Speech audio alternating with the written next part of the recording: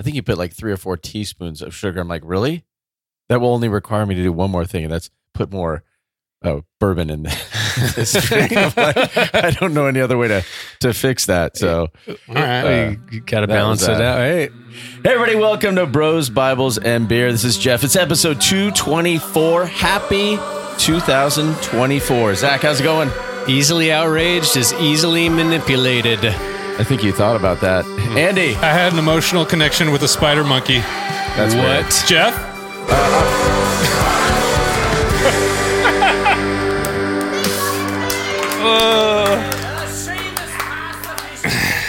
Good evening, boys. What would you have said, Jeff? Yeah. If you had time. I am happy to be back You're at fantastic? work. No, I'm happy to be back at work. I actually had something new to say besides fantastic. And I got cut off. All right. The Lord wants me to say fantastic every time. So. Does she? All right. Here we go. What are we drinking? I'm starting off with coconut water because dry January. It's a picture of us. I'm trying to do that. Yeah. So coconut water brought to you by Kirkland. The gayest water That's of all. from the tropical paradise of Cascodia. Washington Yeah, State. Coconuts from Washington State. Yes. But I'm trying to pull off dry January. And I'm succeeding so far. Well, I mean, since I got back in the United States. Yeah. Okay, so it wasn't then. You were on vacation and you weren't dry. No. But it doesn't count because vacation. Yeah, once it's only in the contiguous states. 50 states. Yeah, 50 states. That's not the territories. everyone knows that's how that works. I think that's in the Alcoholics Bible. Yeah, pretty sure. But yes, and that's and I did have an emotional connection with a spider monkey. That was real. Can we talk about we can that later? talk about that a little bit. Yeah. I am drinking, as I have for many, many days in a row, some whiskey. The wettest of Januaries. All right. The twins are back. I've got an old fashioned, and I was making the drink, and we got some folks down below, some younger folks, and they're like, "So what's in that?" I'm like, "This and this and this," and they're like, "Wait, you're only supposed to put 1 teaspoon in?" And I'm like, "Yeah." They're like, "That was like 3 or 4 teaspoons." So later on, I'll have to add 2 more parts of whiskey to this. My name's Jeff. I teach math. But we're not alone. Oh, sorry. What are you drinking? Oh, it's okay. It was a birthday gift. My birthday is right before New Year's Eve day, New Year's Eve, as it were. And a friend of mine named Andy got me some Basil Hayden. And I barely touched it. I had a little bit on New Year's Eve and got a bit of a cold the first week of the year. And so I've been actually dry up until now. So I'm going to have a little bit, and I'm planning on continuing this give your body a break mode throughout January. But this is the first time we're switching cameras and doing fancy things with the help of a producer friend of ours. Oh, we've got him in the house. The nastiest of producers. What up? What up? Nasty Nate. Nasty Nate. Thanks for Howdy, helping y'all. us out. Thanks for having me. Yeah. We're moving up in the world when we got Nate. So we've got Nate on the Baby. 1s and 2s helping switch cameras, and he's basically running the show for us tonight. And man, we're glad you're here. What are you drinking, Nate? By the way, you've got a little something. Just Alpine Beer Company beer. It's called the Duet. Oh yeah, just do it. IPA. Yep, Nice. doing it by myself. Well, that was a good promo. Future sponsor. All right, cheers. Everybody. Cheers, gentlemen. Happy Clink. 2024. Happy 2024. Mm-hmm. All right. Isn't that weird that this is episode 224 and the first one that we've done in 2024? Who set that up? What does it mean? I don't know, man. I think the Cosmos set that up. Hey, Andy, Spider Monkey, go. Let's did. hear it. I had an emotional connection with a spider monkey in Costa Rica. His name was Jazz, and he'd been abused as a younger monkey. And so we're going up there and we're visiting this like monkey sanctuary. And I believe you, but it sounded like you just made all of that up. and he comes over across the cage as soon as he sees me, kind of checks in with the girls a little bit. and then comes straight over to me, sticks his face up into the cage, just like this. He's looking at me, and he's got those human monkey eyes, like something else is going on. And the lady who was giving us the tour, she said, "Hey, if you do this, he'll respond, and this is kind of like an I love you thing. Go like that." So I was like, "Oh, okay." I go, and immediately he looks at me and he goes like that. Oh. And then I asked if we could come back at the end of the tour so I could go see him. He rushes over to me again, ignores the girls at this point, and he's just like locked in. And he and I are we're having a moment. And then as we leave, we're walking away, and he's following behind in the cage. It's huge. The cage is probably like 30 yards long, and he does this, like he's pulling his hands up over his head, listening. He's like, "Ugh."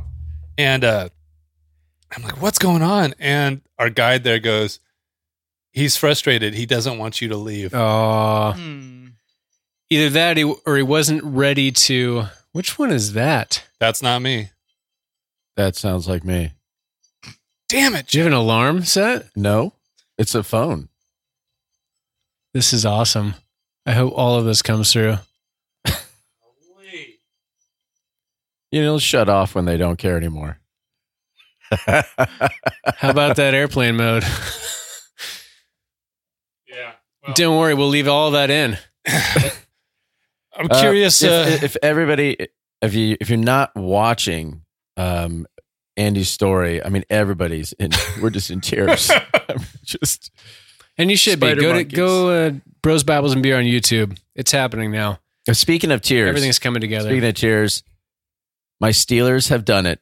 I was almost in tears. They made the playoffs. It was the most miraculous 3-game win streak to finish the season out. It was phenomenal. Thank you, Tennessee Titans fans, wherever you are, if there are any. But they beat the Jags, and the Steelers beat the Ravens, who that team just happens to be the best team in football. So the Steelers did it. They pulled off. I mean, beating it the was- Ravens twice. It was stars and scrubs, but they still beat them. Well, actually, the first time we beat him, it was everybody. The second time we beat him, it was just in the rain. Yeah, but still.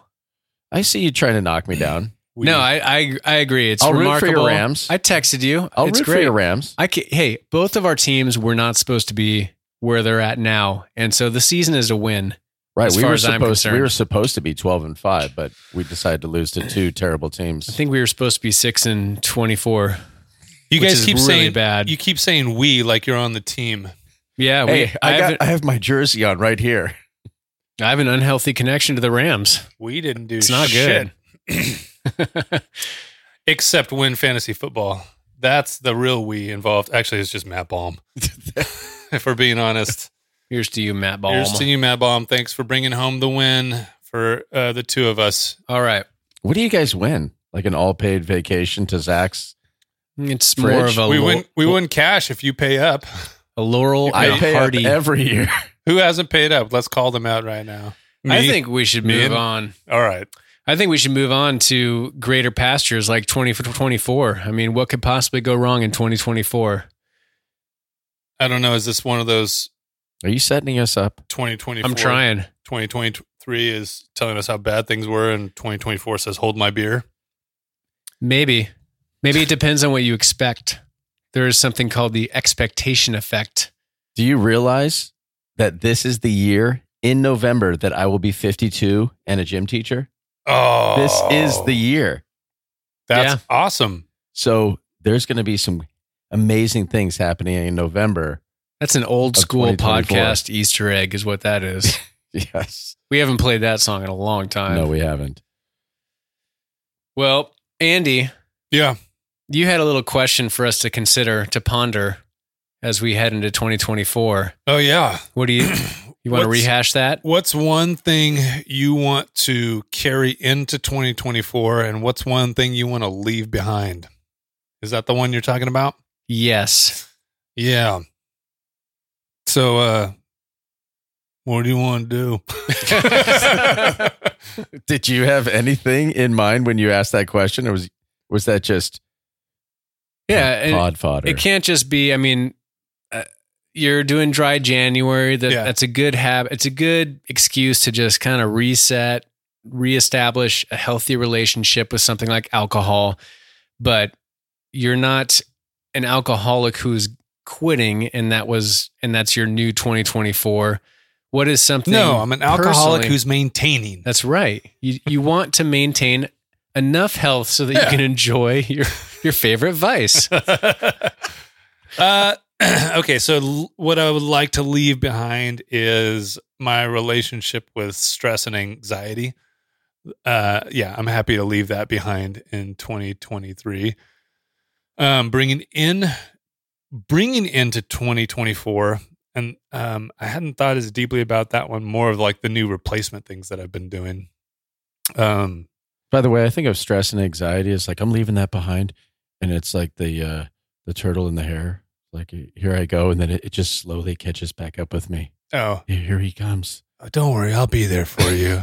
You're gonna get tired, About May, I'll catch up with you. and when you are, I'll be here. Maybe I'll be April here. around tax time, I'll catch up with you.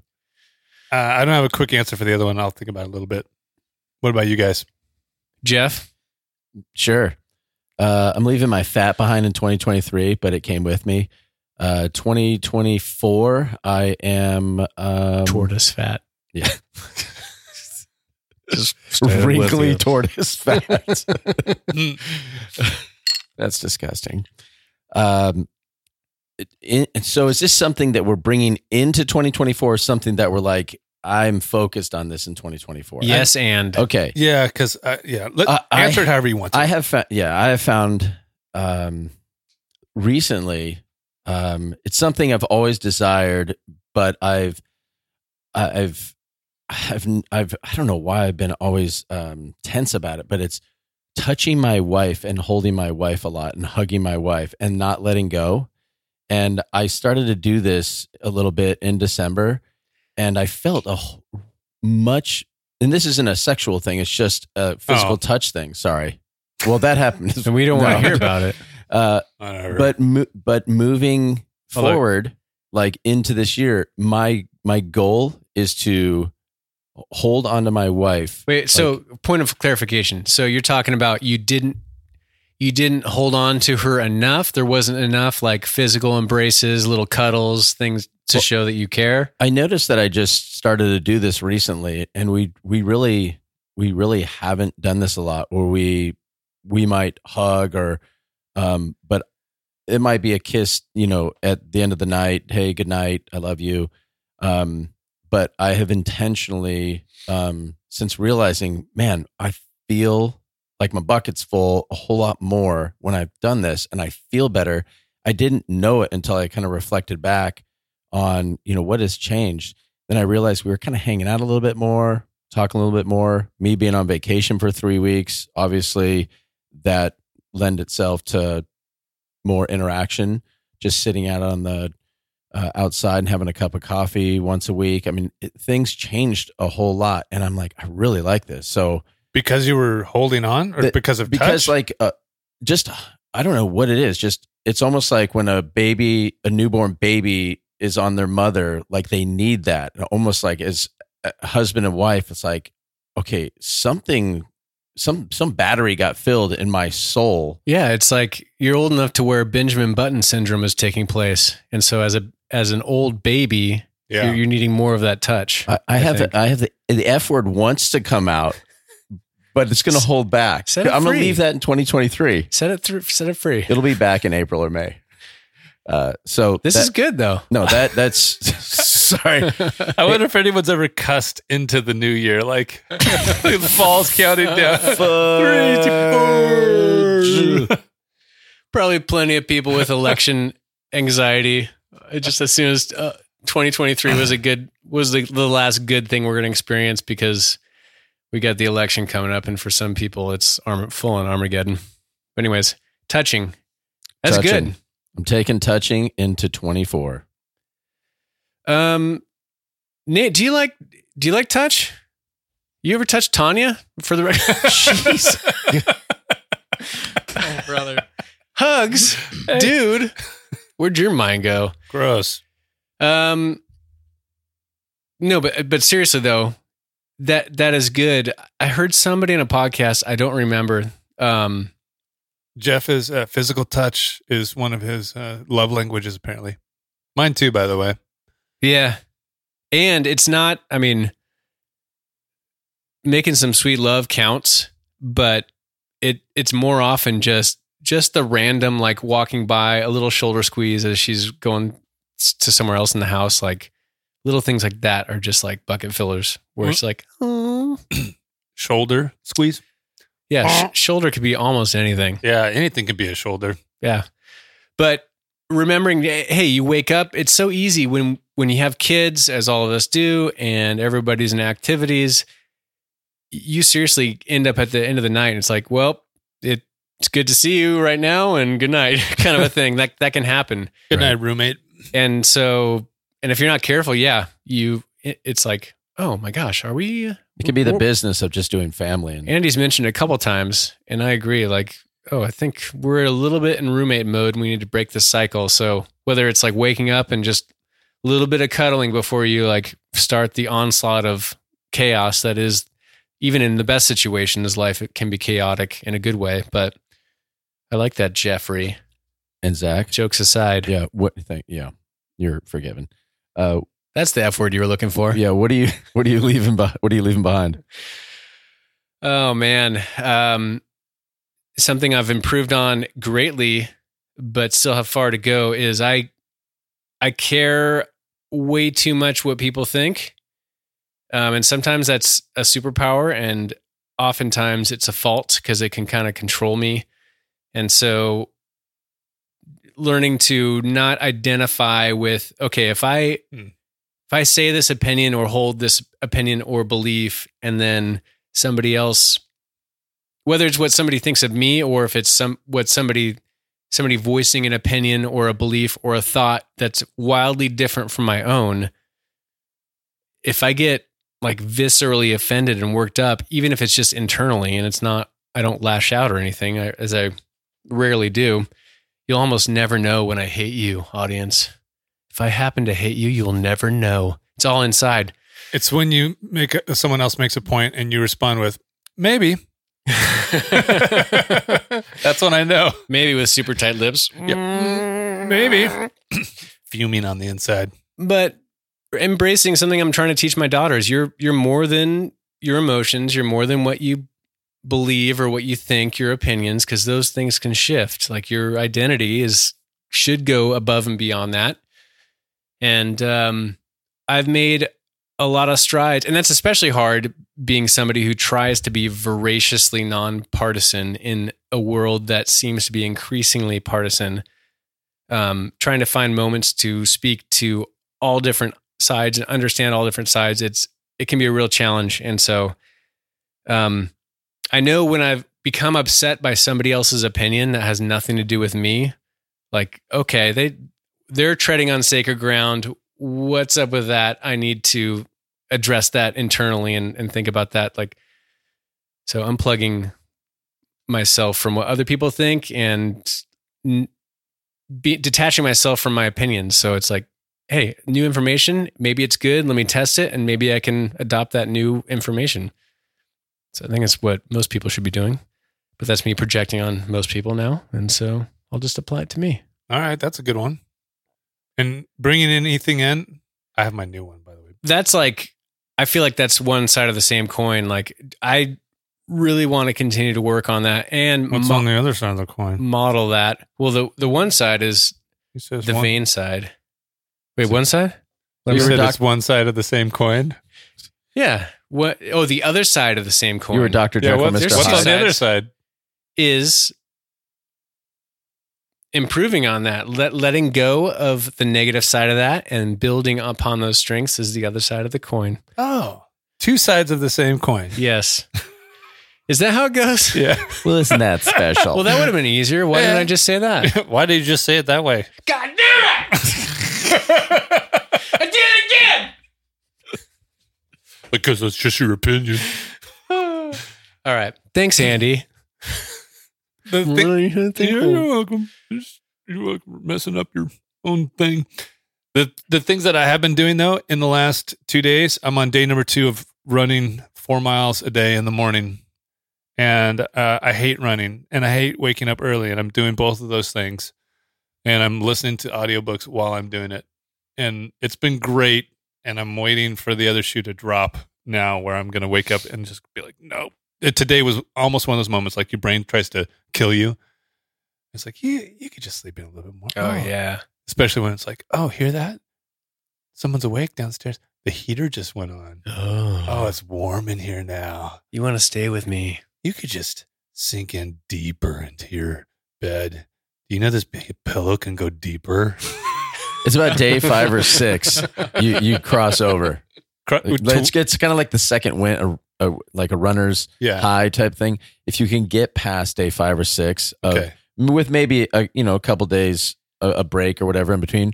But if you actually take like, okay, I decided I'm going to take that day as a break, and then I'll be back at it. If you actually get back at it and go 2 more days, you're then I'm locked in. You're literally off and running. So, and I have the same deal. It'll be a habit to piggyback on that. Just knowing, I know when I'm done with this run, I will be glad I did it. So quit being an idiot and just go do it. And my body, as soon as I start running, it's like, oh, you feel if your ankle, you felt a little twinge right there. You don't want to do. You should probably rest. You can do this tomorrow. Don't push it too much. Yeah. Oh, that was your knee. You felt your knee. Oh, you're in your 40s now. I will say this: my arch is sore. That's a new one for me. Get better shoes. Probably. Are you running on like the Kirkland coconut water shoes? No, I just have rainbow sandals. What's wrong with that? That's coconutty. No, they're like Adidas trail shoes. I don't know. You guys, you can find this all in Luke chapter 4. Yeah. Okay. All of it. All right. Well, I have been listening to, though, can you guess? I've been listening to, no, you can't guess. It doesn't matter. John Eldridge. Hey, I did not. You didn't see that coming. You didn't see that coming. I mean, it would have been bad pod. I know. If you would have had me guess, because no. Honorable mention. Wow. Yeah. Now, how did he saunter back into your life? Like Conor McGregor going into the octagon. Why did I snag him? Is there a bunch of spider monkeys? I think it was just, it's a full-on fit. All right. It was just some internal monologues I've been having with myself about my own perspective of who I think I am as a man, how I'm perceived as a man. And for some reason that popped in my head, and Spotify has it for free, freaking audiobooks for free now. That was going to be, if the consuming tip is like, if you have Spotify Premium, there's a lot of good audiobooks. Dude, there is. So in one day, I listened through all of Wild at Heart. And it was good. And there's nice. Good reminders in there. I don't agree with everything he says. I don't agree with everything anyone says. But wait, what? Yeah. Even? It's just your opinion, man. Even Chuck? And but it was encouraging. There's good reminders in there, and they put an addendum at the end, because he's got one line in there that's very controversial with women, which is that remind me. It's the one like their men they desire to rescue the beauty. Oh yeah, something to that degree. Is that right, Nate? Am I saying it right? Sounds familiar. And he actually admits at the end, he's like, that language is not exactly what I was trying to go after, and it causes a lot of people to react poorly. And so he updated it, something like basically something to the effect of love your woman well, is the way that he rephrased it, because which was kind of cool that he was able to like recognize, hey, this is coming across weird, and I can see how that would be offensive. Yeah. It could be like, because oftentimes like the rescue the beauties motif and stereotypes is like, oh, just a woman that has no agency, that just needs a man to just take her. Oh, I want you. You're mine now. And that's kind of like the classic fairy tale stuff. Although in all the fairy tales, the woman seems to want it too, but whatever. But I'm with you. I'm glad that that's an interesting update, and it's okay to change as culture changes, language changes, and things get updated. That's good on him. Yeah, and I think it was just the core of what he was trying to communicate. He's like, this came across as disjointed from what my intention was, and so updating his language to have it align more with what his. They had a whole story, many stories around that idea of rescuing the beauty. I don't know why they would have an addendum to that when they were he was fully led, following Jesus, writing that, and then to be like, our Ransom Heart Bible, it's not the Bible, but our Ransom Heart Bible we were led by Jesus to write, needs changing because culture is coming after us.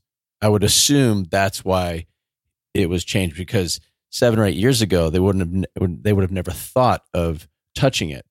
Right. But would you rather, if you're John Eldredge, would you rather people get tripped up and maintain the thing you wrote originally and defend it vigorously, and then enough people get tripped up by that they miss the overall theme of the message? Or would you rather make it more applicable to a broader audience, yet keep the same general overarching message? I think it's a good conversation for it to be there and just sit as it is, and then have a conversation with people. If people are firing back, it's like, okay, you read the book. I'm sorry you don't see it, but if you'd like to come to, one of our man camps in Colorado, you can maybe break down a whole lot of what was said in the book and find out a little bit more and dig a little deeper in person.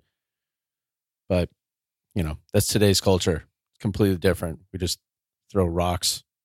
No, I think the point that he's trying to make, though, is that I could see. I know what he's doing. Women. It is a little demeaning.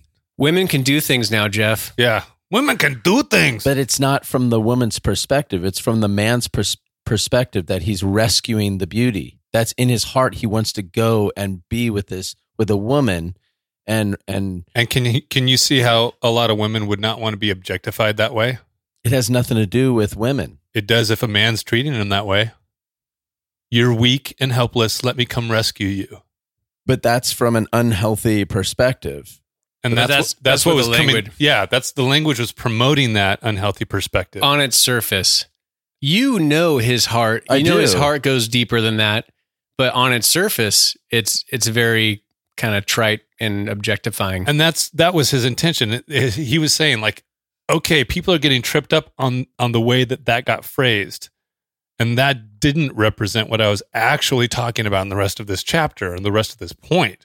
Let me update that phrase so that it matches everything else. There's a disconnect between that phrase and the rest of what I'm trying to say here. Does that make sense? Yeah, I just think if that's the language, it became more bland or not bland. Rescue the beauty, and what you stated, he changed the language to.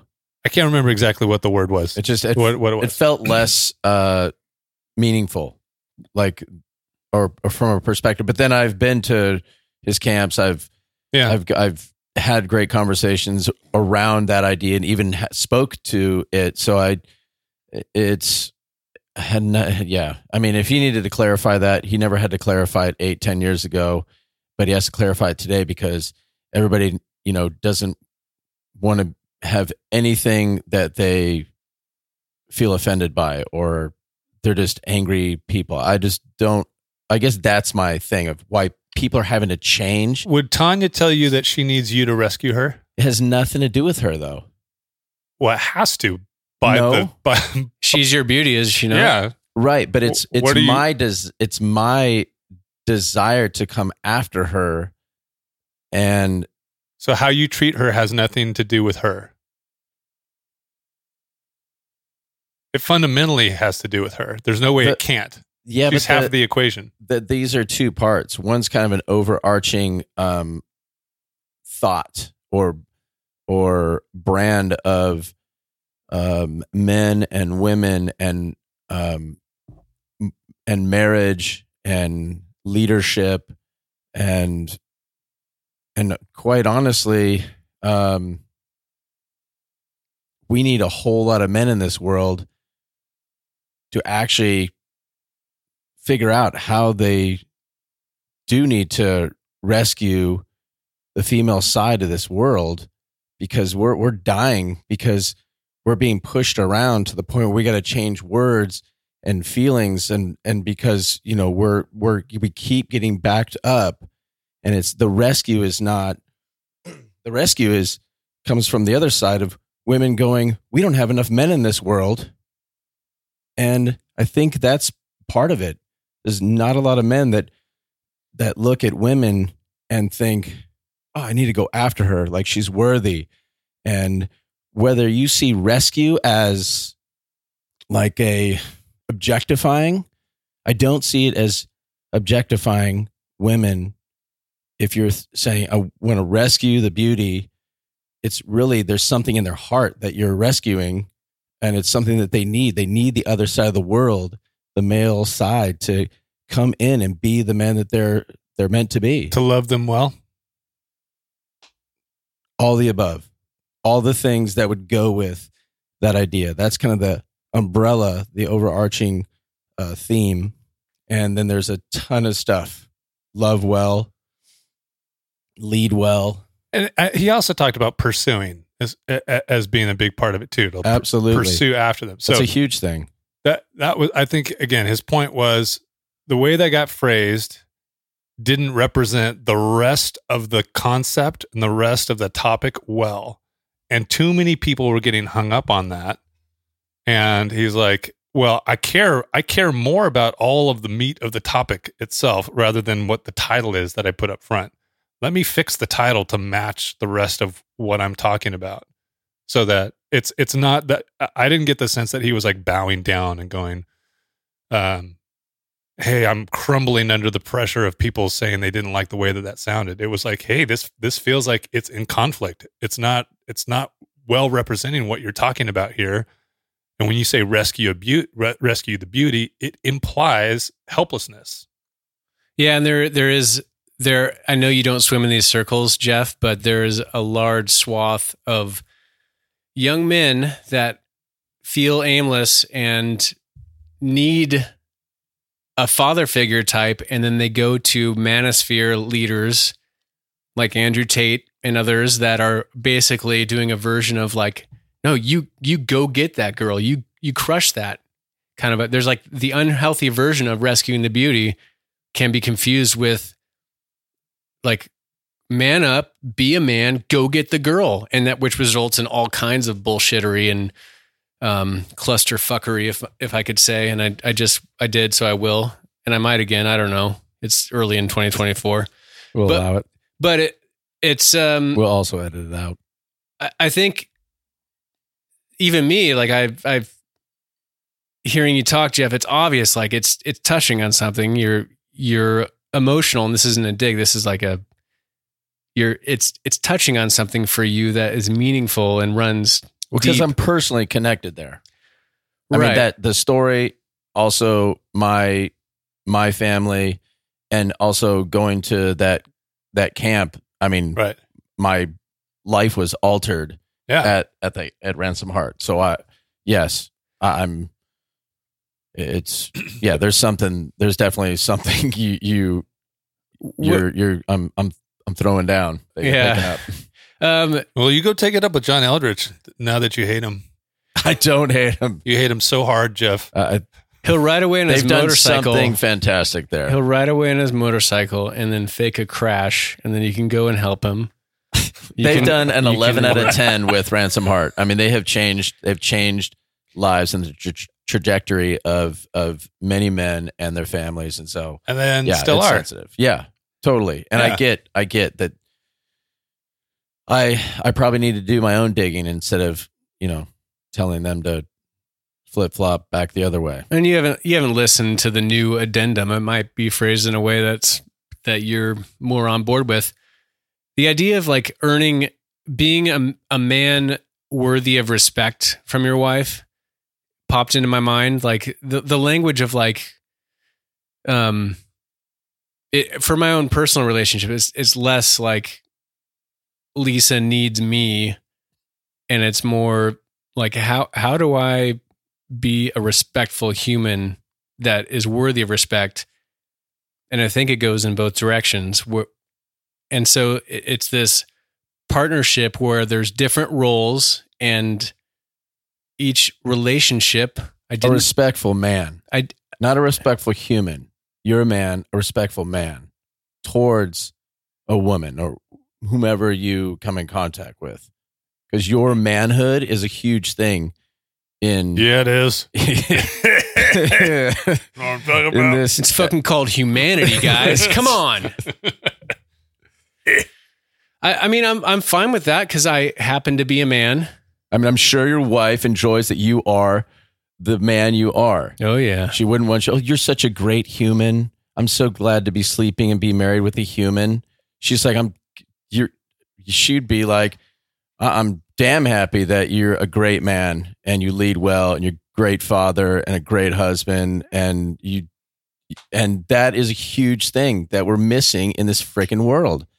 And so I don't like to hear things being dumbed down and people pushing other people around who are trying to like get men back on the freaking path to being men. And right. But the old, so 20, 30 years ago, a version of that we would now look back on as being unhealthy would be somebody reacting to like, women can work now.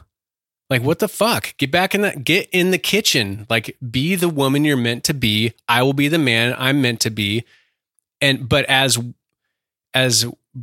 well, frankly, it's like birth control comes in. The ability for women to control whether they have kids or not played a huge role in them being able to go out and work and get a job and have a career.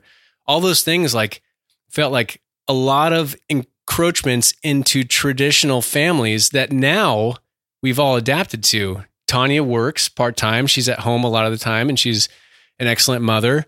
Like you guys are pretty traditional in that way, but she also works in her own way. And it's like, a lot of the things that are now accepted as fine, your wife can go out and get a job and you can have a family and you juggle things around, you make it work. It's very untraditional compared to 30 years ago, 40 years ago, 50 years ago, in a way that our grandparents and great grandparents would have thought like, oh my God, society is collapsing because you got the progressives won.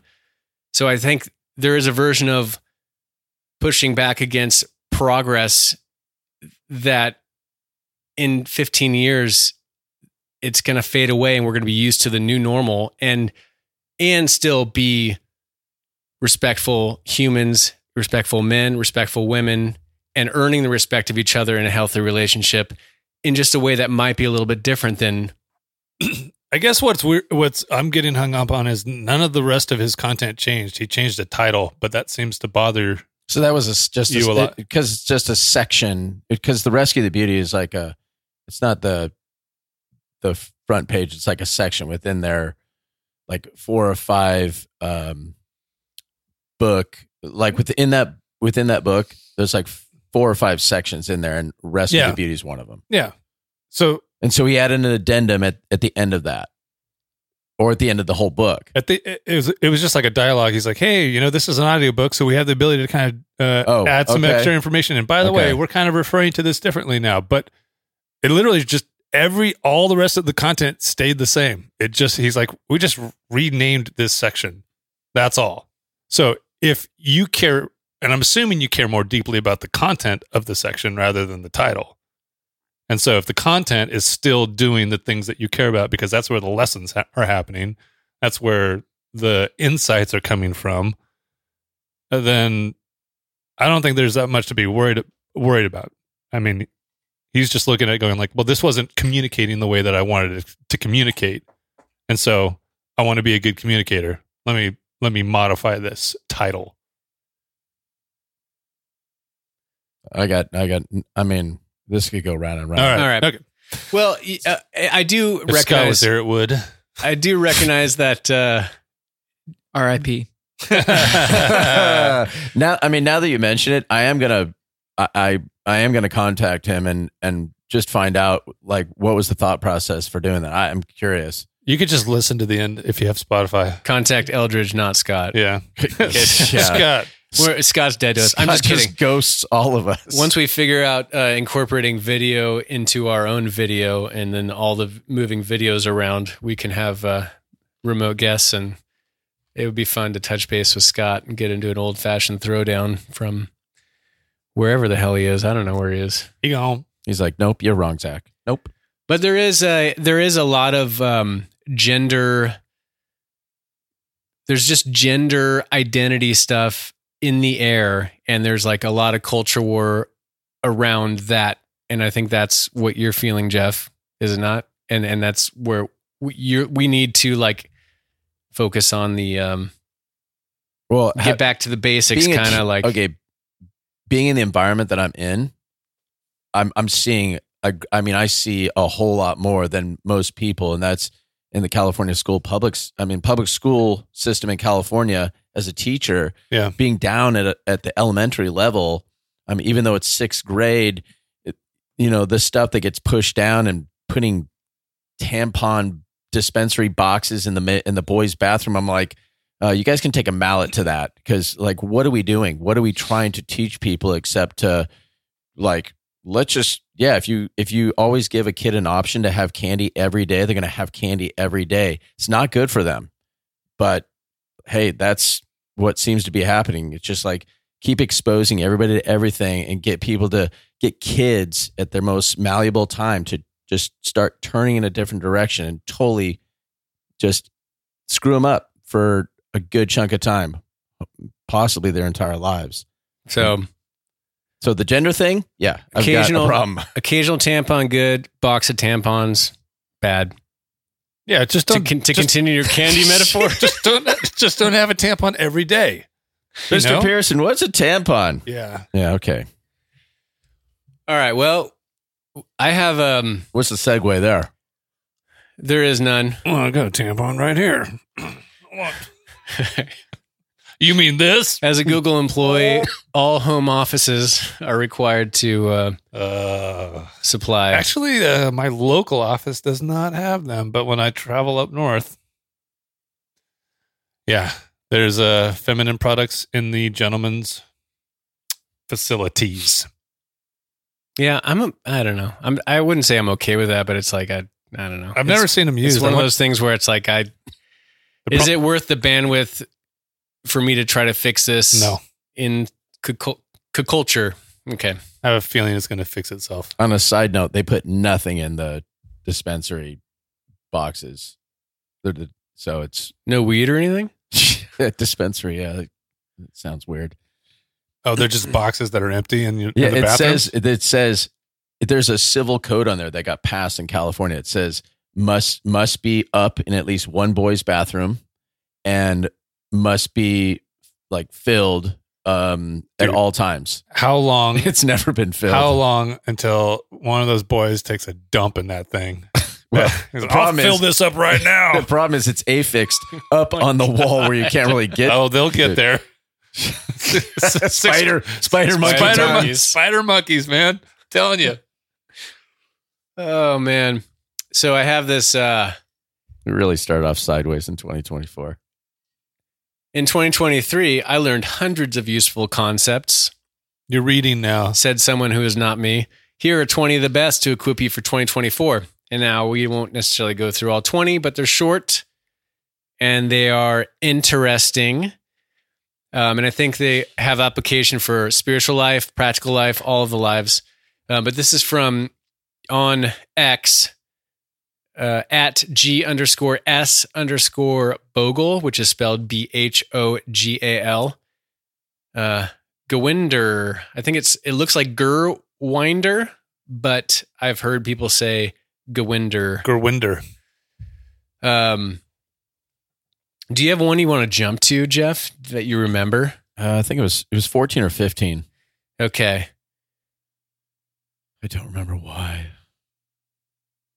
Rothbard's law, the KISS principle. Yeah, this.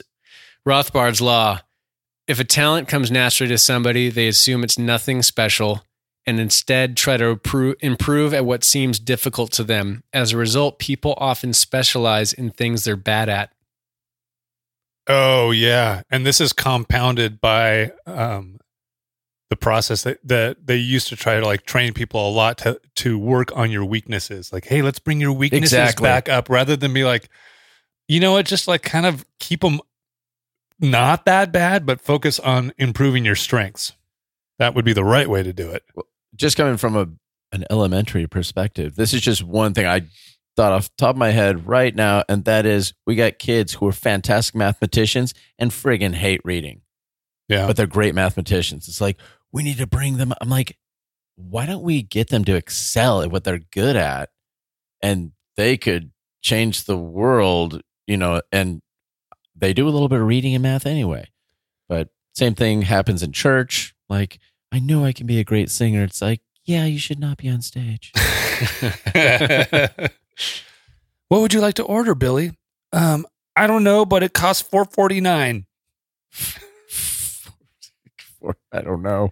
That's the kid who's good at math, but not at reading. Zach? I'm going to go to number 2 on his list, which is Moravec's paradox. I don't know where these names come from, but Dungeons and Dragons. This is for Andy because you work in tech and technically have a white collar job. The widest.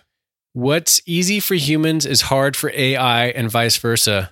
For instance, differential calculus requires far less computing than merely climbing steps. Thus, AI will likely replace most white-collar experts before it replaces most blue-collar laborers. Yeah, that's that South Park episode that came out, the Panderverse. I have not watched that yet. It just came out, didn't it? It came within the week? at the end of 2023. Oh, then I must with Kathleen Turner, the Disney lady. Oh, I haven't. The basic concept is that none of humanity knows how to fix anything anymore. They have no ability. They're just like, oh, call the handyman. And what ends up happening is the handyman job now becomes the like highest paying, highest level, highest achieving job in the world. And everybody's just like, hey, please, can you come help me fix it? And they're like flying in on their jets and they're all covered like, here's Plumber Rick. Yeah, gold chains and stuff. He's like, sorry, man, I can't get to you. Maybe I come by there next week, but I'm pretty busy. I'm booked up. And yeah, the idea is that they can't do anything for themselves. So is that Paramount? Nate's company is set up for success. Is it Paramount? They bought South. There was a Paramount that plays South Park. It was on HBO Max. Oh, really? I think so. Okay, Panderverse. All right, I'm watching it when I get home. It's funny. All right, number 1 on this list is the licensing effect. Believing you're good can make you behave bad. Those who consider themselves virtuous worry less about their own behavior, making them more susceptible to ethical lapses. A big cause of immorality is self-righteous morality. I'm looking at you, Nazis. That's the best example. Like, Hitler was the hero in his own story. Hitler, barely even know her. No one says that, do they? That's not a thing, right? I think they just did. Have you heard anyone say that? Am I the first person to say that in 2024? You might be. Yeah. You get credit. Might be the only one too.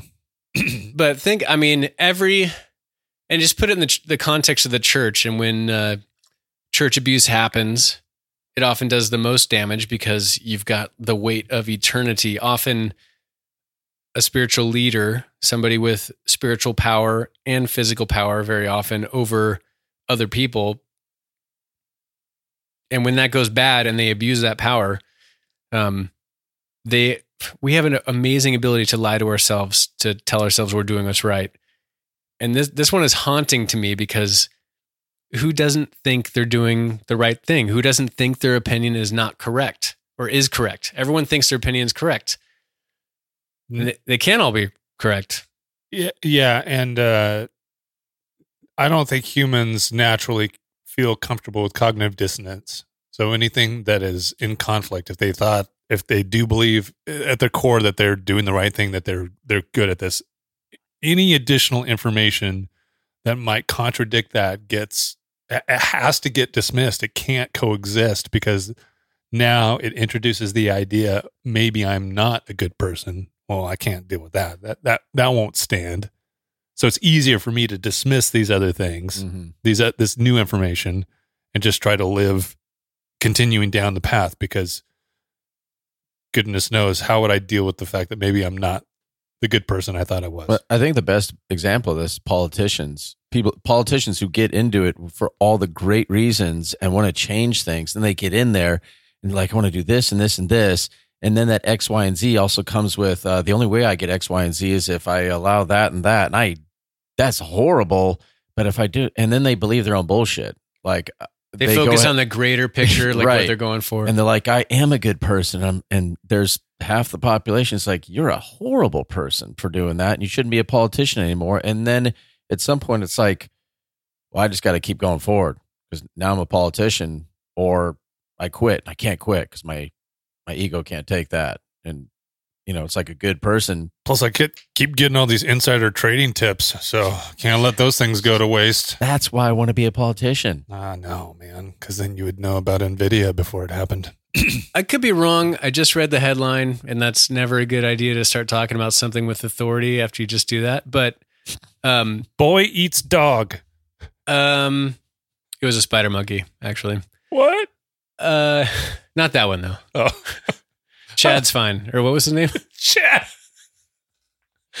Oh, they give human names to animals. I love it when that happens. I actually had that happen when I was going to Concordia. Boy eats dog. Literally. What? Whoa. Happened. No, I was living with foreign exchange students at Concordia in Irvine, and it's making sense. What are you guys eating? And he's like, no, don't tell him. And he's like, ruff, ruff. And his buddy's like, no, it's not that kind of dog. And until this day, I still am like, what other kind of dog is there? Well, if they removed its voice box, it couldn't bark. Not that kind of dog. It's not a pet. It's just a dog. It's a different kind of dog. Don't worry. Oh, okay. That's cool. American can't handle it. Don't tell him. Gosh. You had the accent there. I did not do the accent on purpose. I was tempted. Boop, boop, boop. That's fun. One more. Let me read this one, Yeah. and then I'll let Andy scroll through it because this one piggybacks with what we were just talking about, or at 1A, 1B maybe. When you combine believing you're right, and then you go with number 3 on his list, Tarswell's razor. Emotion causes bias, but it also causes motivation. As such, we're most likely to act when our judgment can be trusted the least. Solution: don't trust thoughts you have while emotional. Instead, pause and wait for the feeling to pass before acting. But man, everybody only figures that out after the fact. Yeah. So I mean, ready, shoot, aim. But a good example is our friend of the show, many time guest and sometime future guest, Art Greco. What I'm noticing from good conversations with him, when we're just hanging out and talking and there's like maybe a deep conversation, the opinions can be hot. He just waits. Yeah. He's just sitting there waiting. And like, all I want to do is like, oh, I have a good thought about this. I need to say it now. And so like, as Jeff's talking or whoever's talking, I'm just like, Are you? Yeah, I have something inside. I'm just waiting for you to my turn finish. to like, yeah. And so you wait and then he just waits and waits and waits. And eventually he says his piece, but his piece might have been made better by just listening to people. Like maybe he had what he was going to say about the idea. Just hearing but everybody's as he's thoughts hearing first. people talk, it might refine his thought process while he's waiting. Slow to speak, man, which is also biblical. The Bible is in this podcast, and there we go. Wait, I want to get in here. What I think is I need to have. Are you done talking yet? Can I talk now that you're done talking? Oh man, we've had some good ones of those. I mean, those are fun too. Like when the conversation is going, it's popping, it's, there's a time for that. But man, you feel like you need to do something the most when you're emotional because it's a fight or flight thing from our way distant past. There's like this memory imprinted on us to like, oh, don't think, run, because that noise you heard over there, it's time to go or you're dead. And so I think that's a little bit of the amygdala getting activated where it's like you feel like I'm activated. I need to say this thing now. Whereas you're not going to die. Just sit on it. I've been thinking about that lately, and I wonder, I don't know how you would be able to measure this, but I do wonder if people tend to monologue more. That's one thing. Like, and then the other, which is why it can lead someone to be going like, okay, those that wait, it's like, okay, stop. Now you're done. Okay, now I can say my thing. And then the other part that I wonder is if people have been trained by social media or at least online interactions in general to be able to have zero hesitation to be able to get their words out instantly. And now that expectation is bleeding into our daily lives, like that's our a good point. Offline lives. That's good. That's number 17. Facebook's law. No. I just scrolled through one that stuck out to me. I thought was interesting, and I'll connect it to the second John Eldredge book that I'm listening to. Oh my gosh. It's called Resilient. That book is about, he actually wrote it a year and a half after into the pandemic. And he's kind of deconstructing what went in and what the effect was on people of being in that situation. And kind of what he described was that society has been funneled into making life as easy as possible. Don't make me think, fewer clicks if possible. And so this is this reminded me of this KISS principle here, which is the design of everything is gradually being stripped down because simple is easy and safe. The less there is, to offend or justify. But rampant minimalism comes at a cost. Our cultures are losing their uniqueness and identity.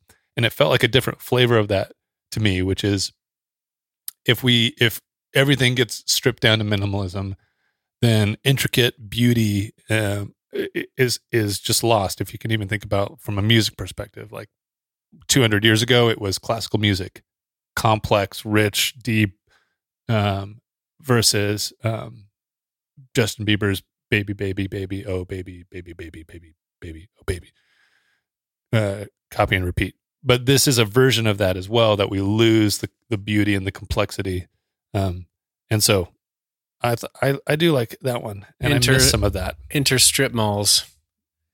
I like the.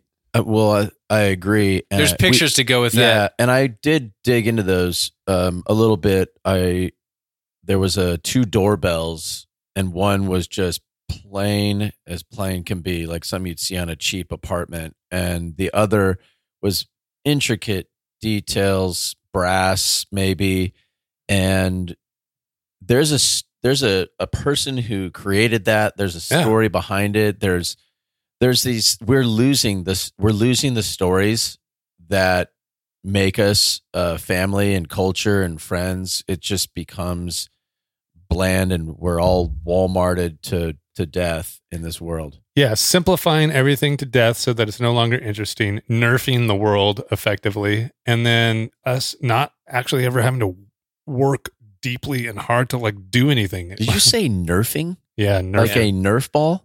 Yeah, making it soft, making something soft and safe. Yeah, I loved playing with the Nerf stripping ball the. Who didn't? But if you nerf all the things, it's wild though. Like, this doesn't relate exactly, but when it comes to art, like this picture, there's like architecture, like skyscrapers now, just like straight up, and sometimes there's like cool designs at the top, but like old architecture and like old cities that just have a culture, or even old cities in America. Like if you go to mostly on the East Coast, it's like cities have like a heart and a culture to them. Like architecture has a culture and a feel. Like Laguna Niguel. Right. Walking through Boston is like on the cobblestone. It's phenomenal history where that path takes you. It's magnificent. You have stories that it's like, this is the beginnings of America. Here on the West Coast, it's just like, knock that building down, put something else up. And just dial it up to 11, go over to Europe to a lot of places, and that's where you see the wild stuff. Like the artwork or the paintings, like on the ceilings of chapels, just It's beautiful. It's beautiful. And also it told stories because some of that art comes from a time where They were good at math, but they couldn't read. most people couldn't read. Yes. That's what I'm going for. Really good at math. Good Yeah. callback. It's wild how good we were at math when you think of like some of like the crazy archaeology that gets uncovered, that they have the stars dialed in. Like they knew they could anticipate and calculate the constellations and whatnot. I feel like the pyramids are getting a lot of hype lately Yeah, oh yeah. because they're so Pointy. They're so. How'd they get the stones on the top? You missed the point. I think I hit it. I got the I point. sat right on that. Yeah. Anyway. That's all I gotta say about that. Okay. They are getting a lot of love. But I think start reboot. Start that sentence over again. It probably applies to one of these, but archaeologists are kind of notorious. Like in any hard sciences, less so, but soft sciences definitely. Hardest of sciences. Where if something is established, if there's like an orthodoxy and somebody comes in like, hey, I have a theory that might upset that apple cart, everyone's like, get out, GTFO. Burn them. Yeah, there's like, even today, like the archaeologists, like there's some wild theories that human society might have gone back earlier than establishment thinks, and that there was some cataclysm that reset things. And I don't know if that's true or not, and I don't know that you can prove it necessarily, but I think there's data to support the theories of it. And it's fascinating to see like anything that pushes the envelope, if it's established and people's jobs are on the line, especially the people that discovered it, or they're like, nope, no chance. And it just takes a lot of time and pressure to change over time. I think you speaking in acronyms there is a perfect example of how we're just going right down to we're just losing words, and it's just gonna, at some point we're just gonna be like, bah, like a caveman. Oh yeah, that's And that'll be that. Like, Idiocracy, the movie. Yes. Which is all coming true. It was. Unfortunately, in America, it is. By the way, I learned what Riz means and where it came from. Have you heard your kids use the word Riz? My classroom is full of Do you got Riz? the Riz. My kids didn't, but I used it once on them, and you could hear their eyes rolling. You could smell the throw up in the back of their throats. Yes. Do you know what it's from? I don't know the etymology of it. No. Charisma. Yeah. It's the Riz from Charisma. Nate, did you know that? No. Did not. Educational now. Now you've learned something. Nate, you're a little younger than us, But you got that Riz. A little bit. but Thank you. Even you didn't know. Yeah. Even Nate didn't know. Yeah. No. I knew from listening to Not a hip. podcast, and I decided to drop it on my kids. And that's, I thought you were going to say it came like it started somewhere else, but I knew it was related to charisma. But yeah. Oh yeah, sure you knew. Yeah. Well, I used it because I knew, and my daughters hated that I used it. So, Why didn't you answer that you knew? well, I wasn't sure what you were asking. Oh, etymology. We'll rewind it and show how. I was thinking, where did it start? Like, who was the first? I was thinking you were going to say a person. Monique Johnson. Monique. She was the first, and it was on TikTok. She put a dance to it. That wouldn't surprise me. It's called the Riz. The tickiest of all the talks. Hey, the young So this is about you, Nate. This is the explore exploit trade-off. The young own little. I don't know what you own at Nate, but What a dick. God. that's my job.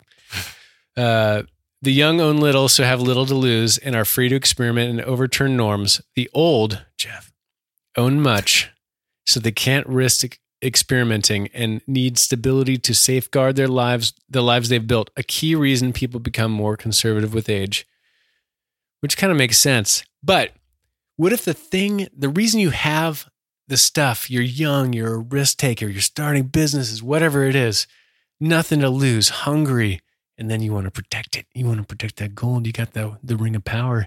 You got the dragon. You got all that gold, and you just want to sit on it and protect it. Mo money, mo problems, dude. And then if somebody comes to take it, you lose the ability to go get it because you lost the risk taking. Yeah, I said it. I don't know what I just said, but I said it. All right, Jeff. What? I think that there's a training of getting people to stop trying so hard, and they're doing a good job of marketing it. I think the idea of own nothing and be happy is like, then we own you. It's like somebody owns everything, and it ain't you, and they're telling you own nothing and be happy. We've got control of it, and we can tell you whatever to do, and you'll do it. So you're easy to control. So thank you, slave. And it's like, where's the life in that? Yeah, I realize that idea of like, and then if you're not risking anything, if you're not trying to, go up the ladder of success in your business or whatever it might be, you're going after something, you're creating something. It's like, don't do that. Don't shoot low. Like that seems to be the marketing ploy of the, 20 to 35, shoot low. And then we'll take care of you. And shoot low, and you might want to watch out for your neighbor because they might be a Trump supporter, or you might want to watch out for your neighbor because they're part of the LGBTQ agenda. And so, and you become easily outraged, and then you're easy to manipulate, which brings me back to what I said at the very beginning. And that's what I was getting at, is that if you are easily outraged, you can be controlled and manipulated because you're on to the next thing, and then you're distracted by what really matters and your shared humanity with the people that are around you, even though you share way more in common with people you disagree with politically than you don't, believe it or not. And they're a person that thinks they're the hero in their story, or they think they're right, just like you think you're right. So I don't know, get to know, like, we have way more power if we unite with our neighbors, the average person, and see how we can foster community and love and health versus being online, being triggered, being controlled by here's the next thing you need to have a strong opinion on. Here's the next thing you need to have a strong opinion on, even though you know nothing about that. Hey, put a flag on your profile and then shit on anybody that has that other flag. Rinse and repeat. Good distraction. You call me a flag.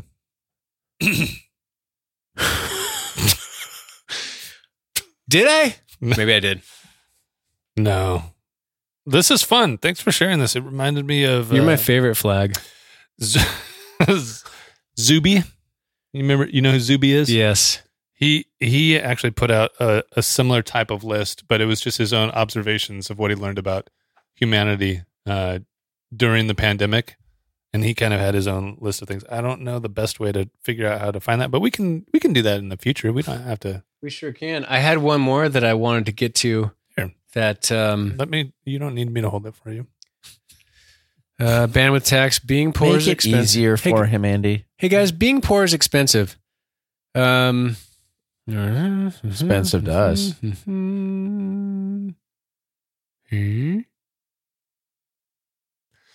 Ooh. Number 5. Enthymeme. Enthyme. ENTHY meme. I'll allow it. The best propagandists convince people of a lie not by stating the lie directly, but by making statements that tacitly assume the lie as a premise. A mistruth deduced in one's own mind is much harder to guard against than one that enters fully formed from elsewhere. So pick your cult leader, or I think I'm going to mention a couple names here, like Sam Smith? Kinison. Sam Kinison. Samsonite. Who's the Sam Harris? I did this last time. I said Sam Smith. He's a singer and also a brewer, Samuel Smith. Nope, Sam Adams. Sam Bankman-Fried. But Sam Harris, noted atheist, and he's politically left. We'll just say left, maybe some libertarian leanings, whatever. But he's a very logical person if you listen to him. I think he's a neuroscientist. But regardless, very thoughtful. And if you listen to him and don't think very hard, you'll think everything he says is correct because he's very logical. He sounds smart. Ben Shapiro does the same thing. Now, I'm not making value judgments on anybody, so don't get triggered. Which is why I bought so much gold. And Sherry's Berries. Sherry's Berries. What do you think about my new Yamaka? I just love that you actually, once again, like, okay, so everybody, don't be offended. I'm saying things, but they're not really like. This podcast is brought to you by Patriot Gold. Now, if we are selling gold in 10 years, we've been captured by one segment of the audience and it's blown up in a way. But we'll be old, and that's why we're going to be buying gold. Ben Shapiro, that rhymes. Ben Shapiro, super logical. Jordan Peterson, really thoughtful. All these people, if you're listening and they sound 100% correct, it's because you're assuming the premise they're jumping off from is totally correct. Now, if you change the premise, or if you were to show that the premise is faulty, and oftentimes they are, that's when the logic doesn't make sense. So now I'm giving them the benefit of the doubt. Those people are doing what they think is right, obviously, and they're trying to make the world a better place in their own way. But it's also when people fall victim to cults or religious leaders, it's because of the convince people of a lie, not by stating the lie directly, but by making statements that tacitly assume the lie as a premise. And that happens naturally for, I think those intellectuals, they're not doing it on purpose. I think it can be a tactic, but just think about the premise they're stating and see if you can't steel man the other side of that and see it, poke holes in that. And that can kind of, it's a good way to like, hey, I believe, especially if you believe everything one of them is saying, that's when you got to be like, okay, there's got to be a different side to this argument. Not that they're all wrong, but I don't know. It definitely shows up in trying to characterize the other side. So like claims like clinging to their guns and religion is a good example of that. Like, well, you can't point to any one specific example, but once they've planted that seed and that becomes like the assumed premise, then all of a sudden any of the other subsequent statements or whatever that are allusions have already had that idea planted in the listener's mind, so that now they're viewing all of these other things as like, well, yeah, that's the thing. This group of people clings to their guns and religion. What other bad things are about them? Because we know now that they're bad people. But I didn't come out and say you're bad people. Didn't say that directly, right? Correct. Yeah, there's a lot of confidence talking. It's like the people that you mentioned talk with great confidence.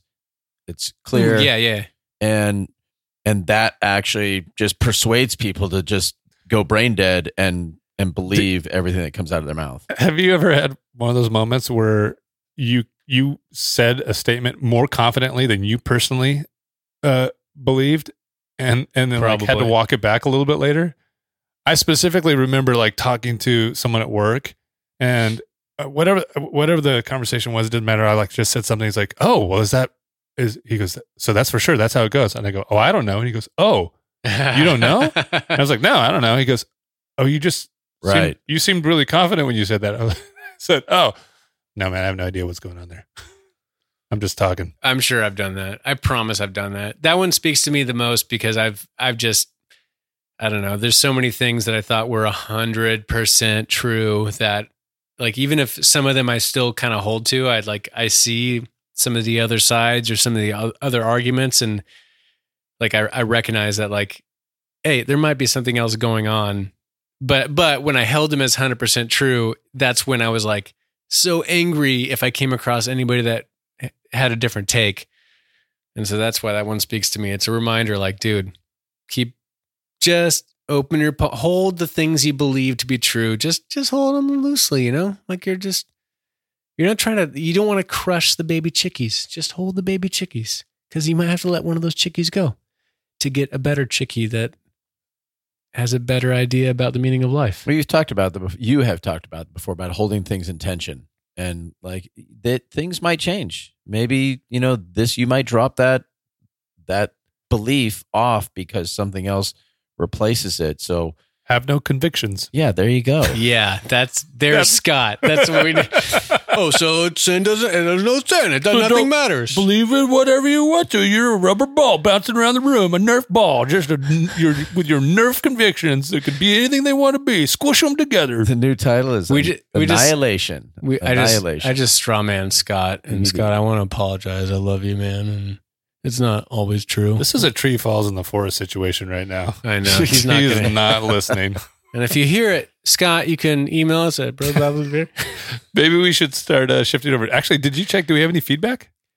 I haven't. Well, I never checked. I didn't check for some of the feedback. We did get a comment on the Instagram from I will say a friend of a show, former guest, maybe future guest, the Reverend Sarah Heath. Oh my! Reacted goodness. to one of the reels on the one regarding the beautiful, beautiful man, Father Mike. His name was Mike, right? Sure. Yeah, Just Father the Mike. jaw that cuts light well. I mean, perfect. Is she still looking for a boyfriend? She said, she's like, I may have a clergy calendar Yes. or something like that. I love it. But let's. Do you think they call him like Father and then the month? Like, oh, have you seen Father June? Oh my gosh. by the month? I'm more of a Father July kind of guy. Girl. I like an autumn. And I realized you were That's not talking a about month. the Catholic pastor calendar. I threw up a little in my mouth. Yeah. That was me saying, I like a September, October, November. All of them. Yeah. I mean, it's solid. Just the whole. The leaves are changing and Forgive them, Father. the light They know cascades off of their face differently. Wait, which Wait, father's what? forgiving me? January. Start the year off fresh. Ew, gross. Oh, so before we get to what are we consuming, Jeff, you mentioned before when I was talking about I mentioned those names of people that are super smart, but Will you touch me again? Okay, that's enough. You feel they do. You said something that triggered me that I meant to say is like, they talk in absolutes generally. Absolutes, there's not a lot of gray area, because if you're in the gray area, which this podcast operates in a lot, you don't grow. And so maybe that's what we need to do is like, you're either in or you're out. 100%. No gray, all black or white. Yeah, Ne'er the twain shall meet. nothing can be in tension. We got to be one side or the other. And with full confidence. 100%. You have to drink. Yeah. All right, Okay. nice. All out of coconut water. How you doing, Nate? Do you need another beer? How you doing? Oh, What's yeah. your beer? Chilling. Yeah? Chilling. All right. You got any thoughts about anything that you've heard so far? You got some thoughts about anything, Nate? Just anything. Loving it. All right. Should we let's flip to what are you consuming? I think we should. Let's do that. All right. You're first. Okay. Well, I got my annual cold, and it typically is when I take a week off, generally over Christmas or New Year's, depending on when those days fall. And this year, my vacation week went perfectly. And then as the calendar turned over, got my cold, had to go back to work. There's no sick days in my job. And so I got sick. And so as such, I've been consuming, while I'm laid up on the couch after work, some video games in a way that I got a 4K TV. Oh, you're about to consume one of my cough drops. Dude, this is gross. Nate, can we get a shot of this? Look at this thing. It says Fisherman's Friend. Yeah. That's nasty. I'll put a hook in that. Oh, it smells like it's Bait. fish. Ugh, It might be bait. masturbate. Those are lifesavers. Is that an order or is that a suggestion or Definitely statement. editing that just a statement?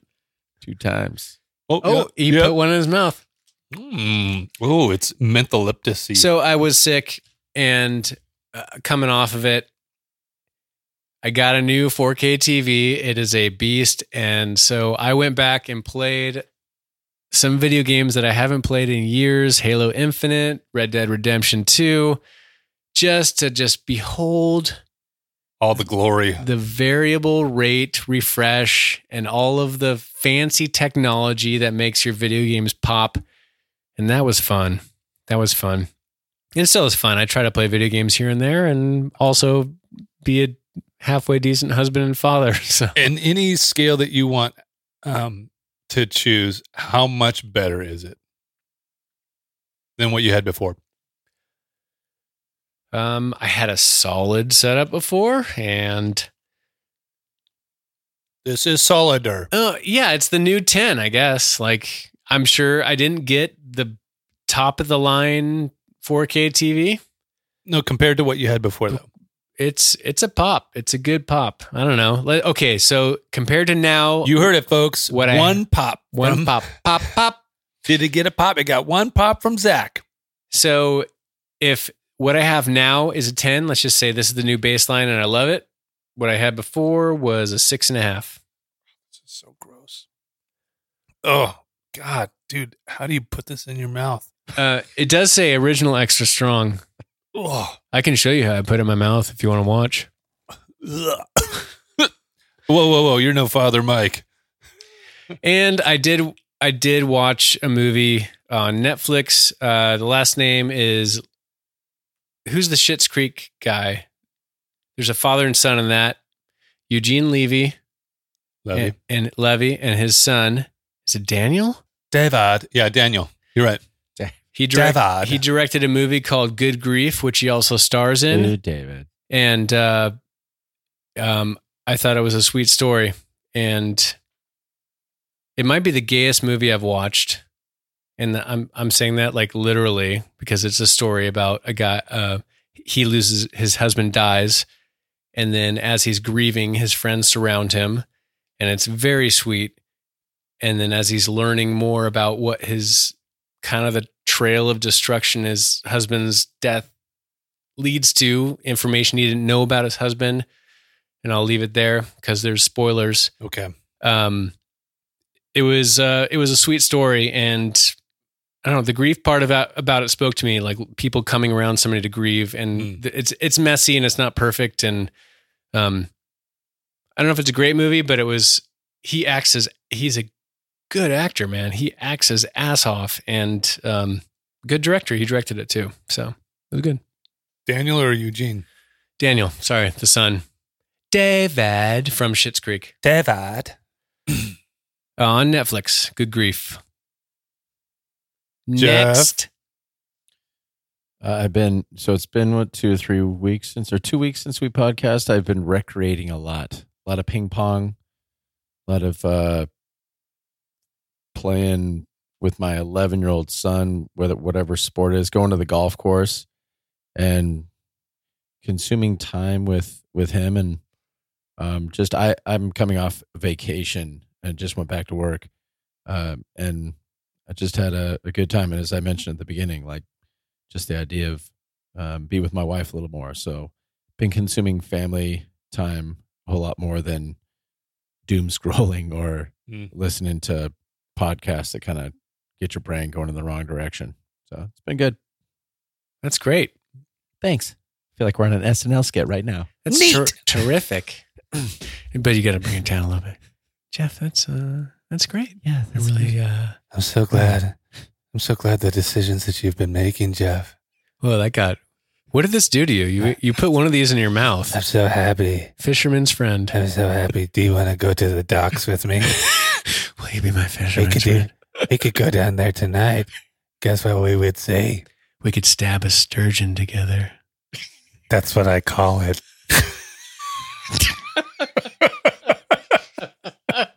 Nate's just stone faced over there. He's just like, how long is this going to last?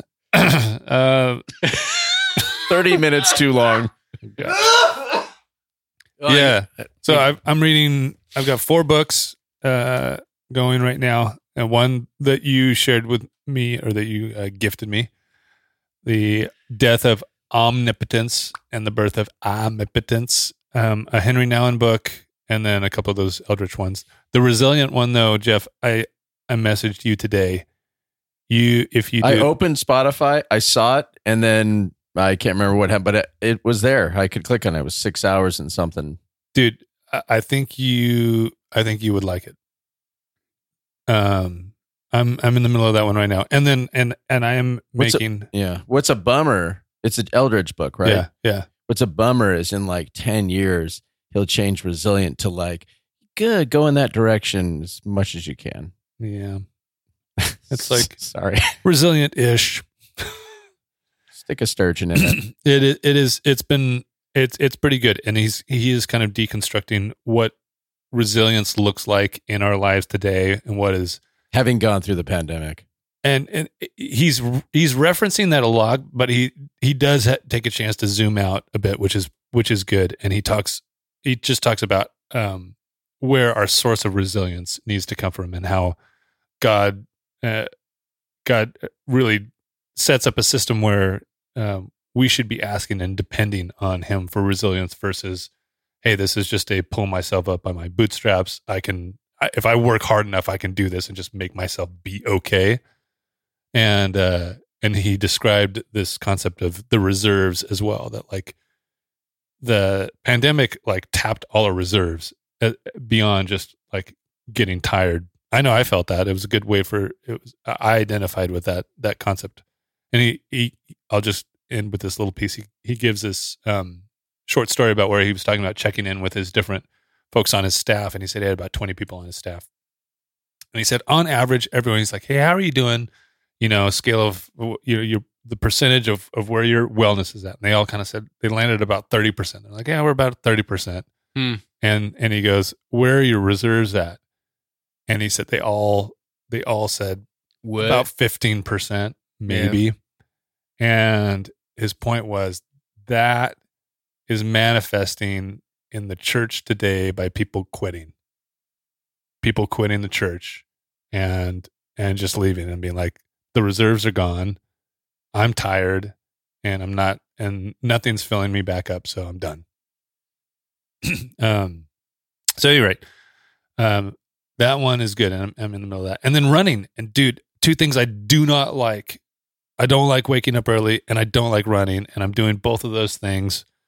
And I'm going to do it as long as I can. And I also got a gym membership, and I'm not drinking, and I'm trying to just feel better and do better, because we're going to Brian Head, and I need to be able to like last.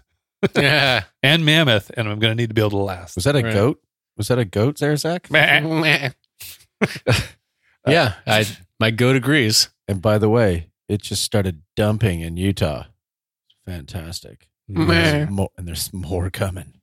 Yes. It's going to be a fun time. Yeah, you're going to need those. Those legs and that core. Abs. Build that core. Yeah. But the gym membership I got as an excuse to go hang out with my daughter too. Nice. Yeah. Excellent. That's the trick. Did you pull something up before we go? I was just scrolling Zuby to see if I could see. He just has, I'm sure he's got a list. He tweets this was a lot. Old. Yeah, this is old. I don't even know how you would be able to look it up, but he had a list of this was a long time ago. Anyway, listener, thank you for hanging out with us. Thanks for sticking around for so long. We love it. And one of the things that really helps this podcast grow is when you rate, review, and share it with a friend. All of those things really, they pump the algorithm. They're able to make this podcast get in front of a lot more people. So that means a lot to us if you can do that. And then additionally, if you need to reach out to us, you can hit us up on all the socials. At Bros Bibles Beer. Just started TikTok, guys. What? We're on TikTok. Oh. And we literally just started, 0 followers. But Bros Bibles Beer on there, Instagram, Twitter, Facebook, wherever you like. Check us out, Bros Bibles Beer on YouTube. Bros Bibles and Beer on YouTube. And do it. So like those videos and whatnot. Spotify, that's video as well. You can like us or you can rate us 1 to 5 stars on Spotify. Apple Podcasts is still where you can leave us a physical review. And I think you can still leave us a voicemail at anchor.fm/BBBpod. So get on that. And we appreciate the people. We appreciate it. I appreciate you guys. Thanks. I appreciate Nate. Yeah, thanks. Producer Nate showing up tonight. Love it, dude. Thanks, brother. I especially appreciate your mustache. Yeah. You got a solid mustache. Oh my gosh. I'm serious. We're going to let's take a picture after this, all of us together. If I could wear a mustache like you, I might do it. He's the happiest police officer on the planet. But if I put a mustache on like that, I might get arrested just because, like, got some Father Mike vibes going on. I fumbled that one. Yeah. Dang it. No, his face is so trusting. I mean, Father June vibes. There you go. All right, well. Happy New Year's. Happy New Year's. Yeah, Happy New Year's, boys. What else? Is that it? That's it. I think we're out of here. Grace. Peace. Peace and cheers. Cheers.